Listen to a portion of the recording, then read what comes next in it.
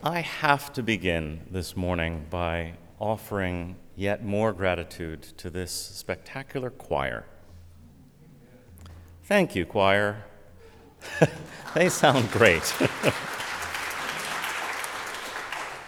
New voices, returning voices, it's just an inspiration. For me as a musician, it's something that, it was actually the whole reason I went to church for many years. So it's probably the reason I am here right now.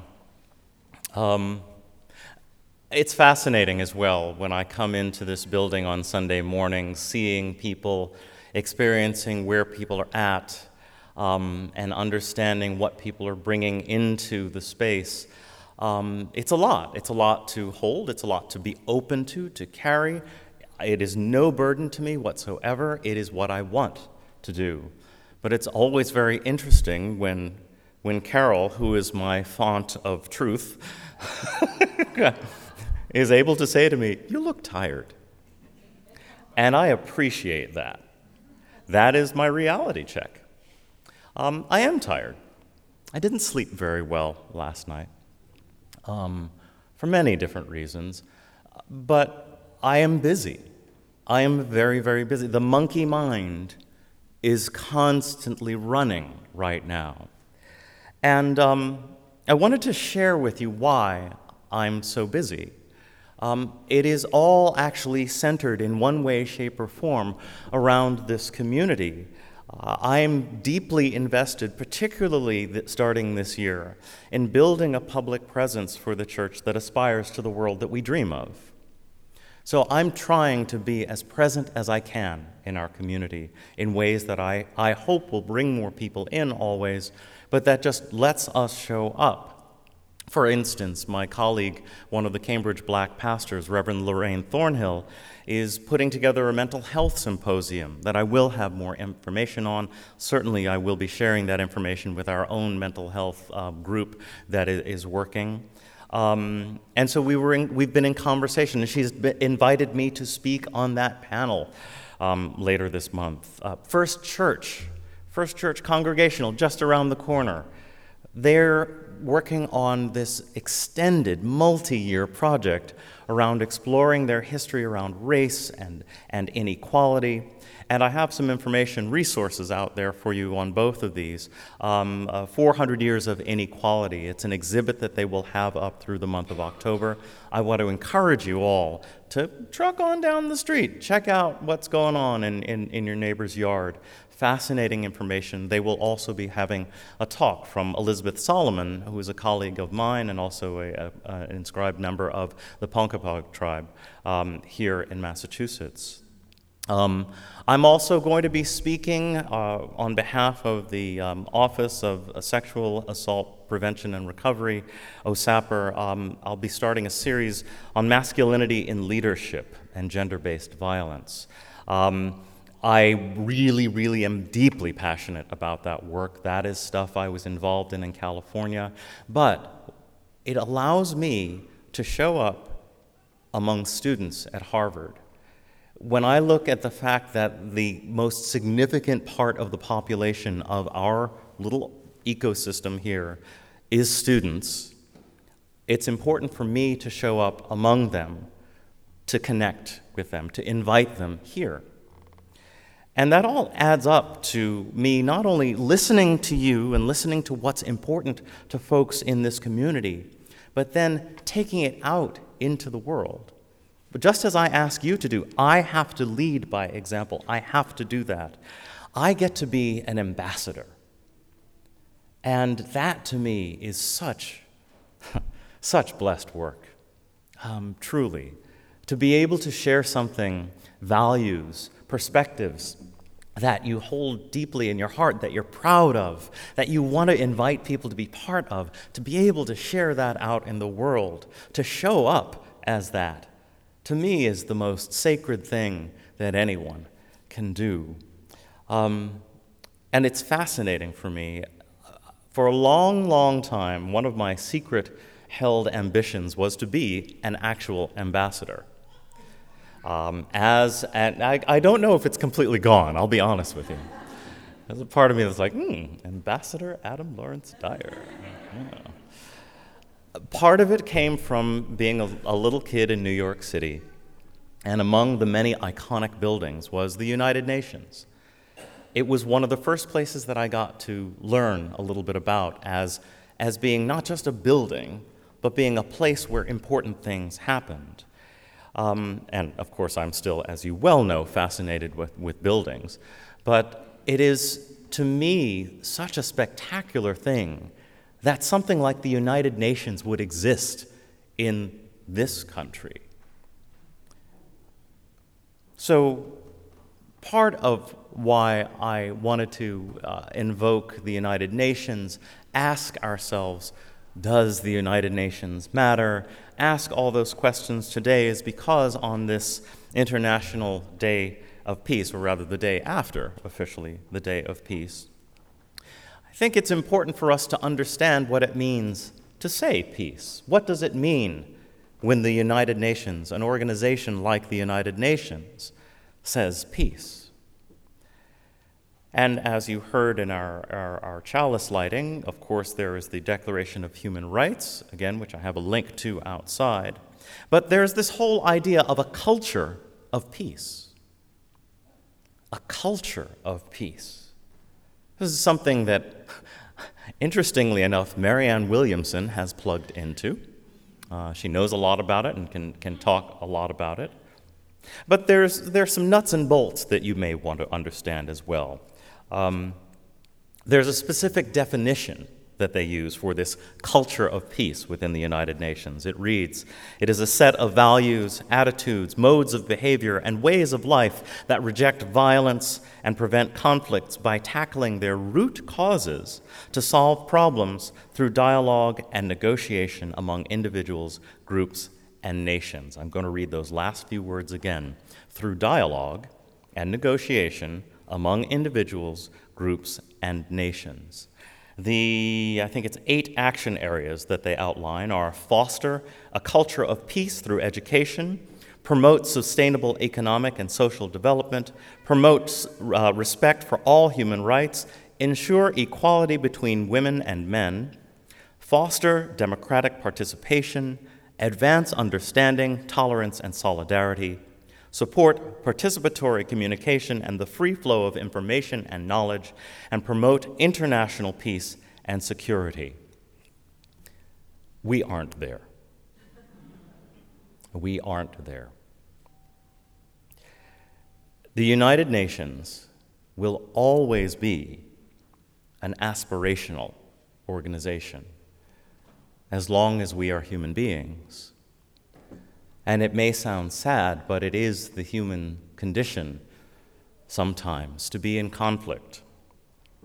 And I think it is fitting that the UN would be in the United States, not because we deserve it or our grand egos should have it anywhere near us, but because I think the United States itself is a prime global example of aspirational culture. Think about it. Immigration. Look at where we're at. Racism. How's that going? Wealth. Okay, yeah, that's a thing. Land. Native versus still colonial settlers. We hold in this nation and in this country and in our structures toxic histories that's resulted in a very sick present. We have not achieved a perfect union. But I want to remind you that the words of the Founding Fathers were not just a perfect union. It was about a more perfect union. It wasn't stagnant. It was aspirational. They understood then, and we have to understand now, that we're working toward things. We are moving toward something important. We're moving toward change. We can't lose our energy. We can't lose our passion. We can't lose our hope for what we believe can be someday. Now, there are many forces at work against these different aspirations. Sadly, among those forces, one of the most powerful are faith communities, traditional faith communities that often, rather than focusing on the aspirational, focus on the absolute. But I believe faith communities, and that includes us, are being asked to be something different than all of us have been in the past. We're being asked to build community that is no longer based on sameness, but on how we can better and more authentically embrace our differences, and how those differences can enrich all of our existence. So that word, aspiration, it's an interesting word. I am not a linguist. Many of you out there could probably explain all the roots of the word aspire to me and to everyone else better than I can. But there are some key takeaways that I got from Merriam-Webster, that among the definitions that fall under aspire is the steadfast longing for a higher goal. I think we all get that. And I think you can understand how the United Nations represents a global sense of a steadfast longing for a higher goal. But the word aspire also means, and this is my favorite one, the action of breathing into. Aspire. Breathing. Breath. It's the breath that says, I want to live. It's the breath that says, I want to hold on to another day. It's the breath that says, I'm longing for a higher goal, and that goal begins with believing that there will be another tomorrow for me and for those I love. Breathe into the aspiration of life. This is what I believe faith is asking, or what we're being asked to bring in faith communities today. And it's a tall order.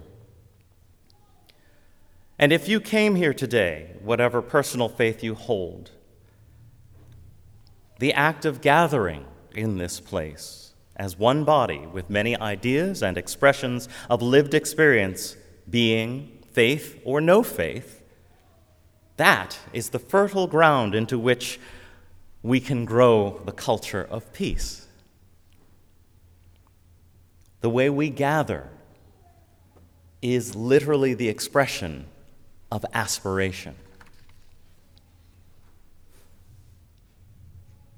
On Friday, many of you are, I'm sure, aware and maybe were present for the climate strike. I think one of the most remarkable things I experienced was walking from this building over to Harvard Yard and seeing not just young adults and students of the university, but 10-year-olds with signs, with fully developed chants and passion. They were angry, they were scared, they were confused, but they were determined. They were also loving and joyful. These children, I think, embody and demonstrate the culture of peace that adults seem only capable sometimes of talking about these days. And so, leaving here, I'm wondering if we can maybe not just be inspired by youth, young adults, teens, adolescents, children. I wonder if we can let what we witness in them and what still exists in all of us, I'm wondering if we can Let that be our aspiration. That we can breathe into peace. That we can breathe into this aspiration of a better world.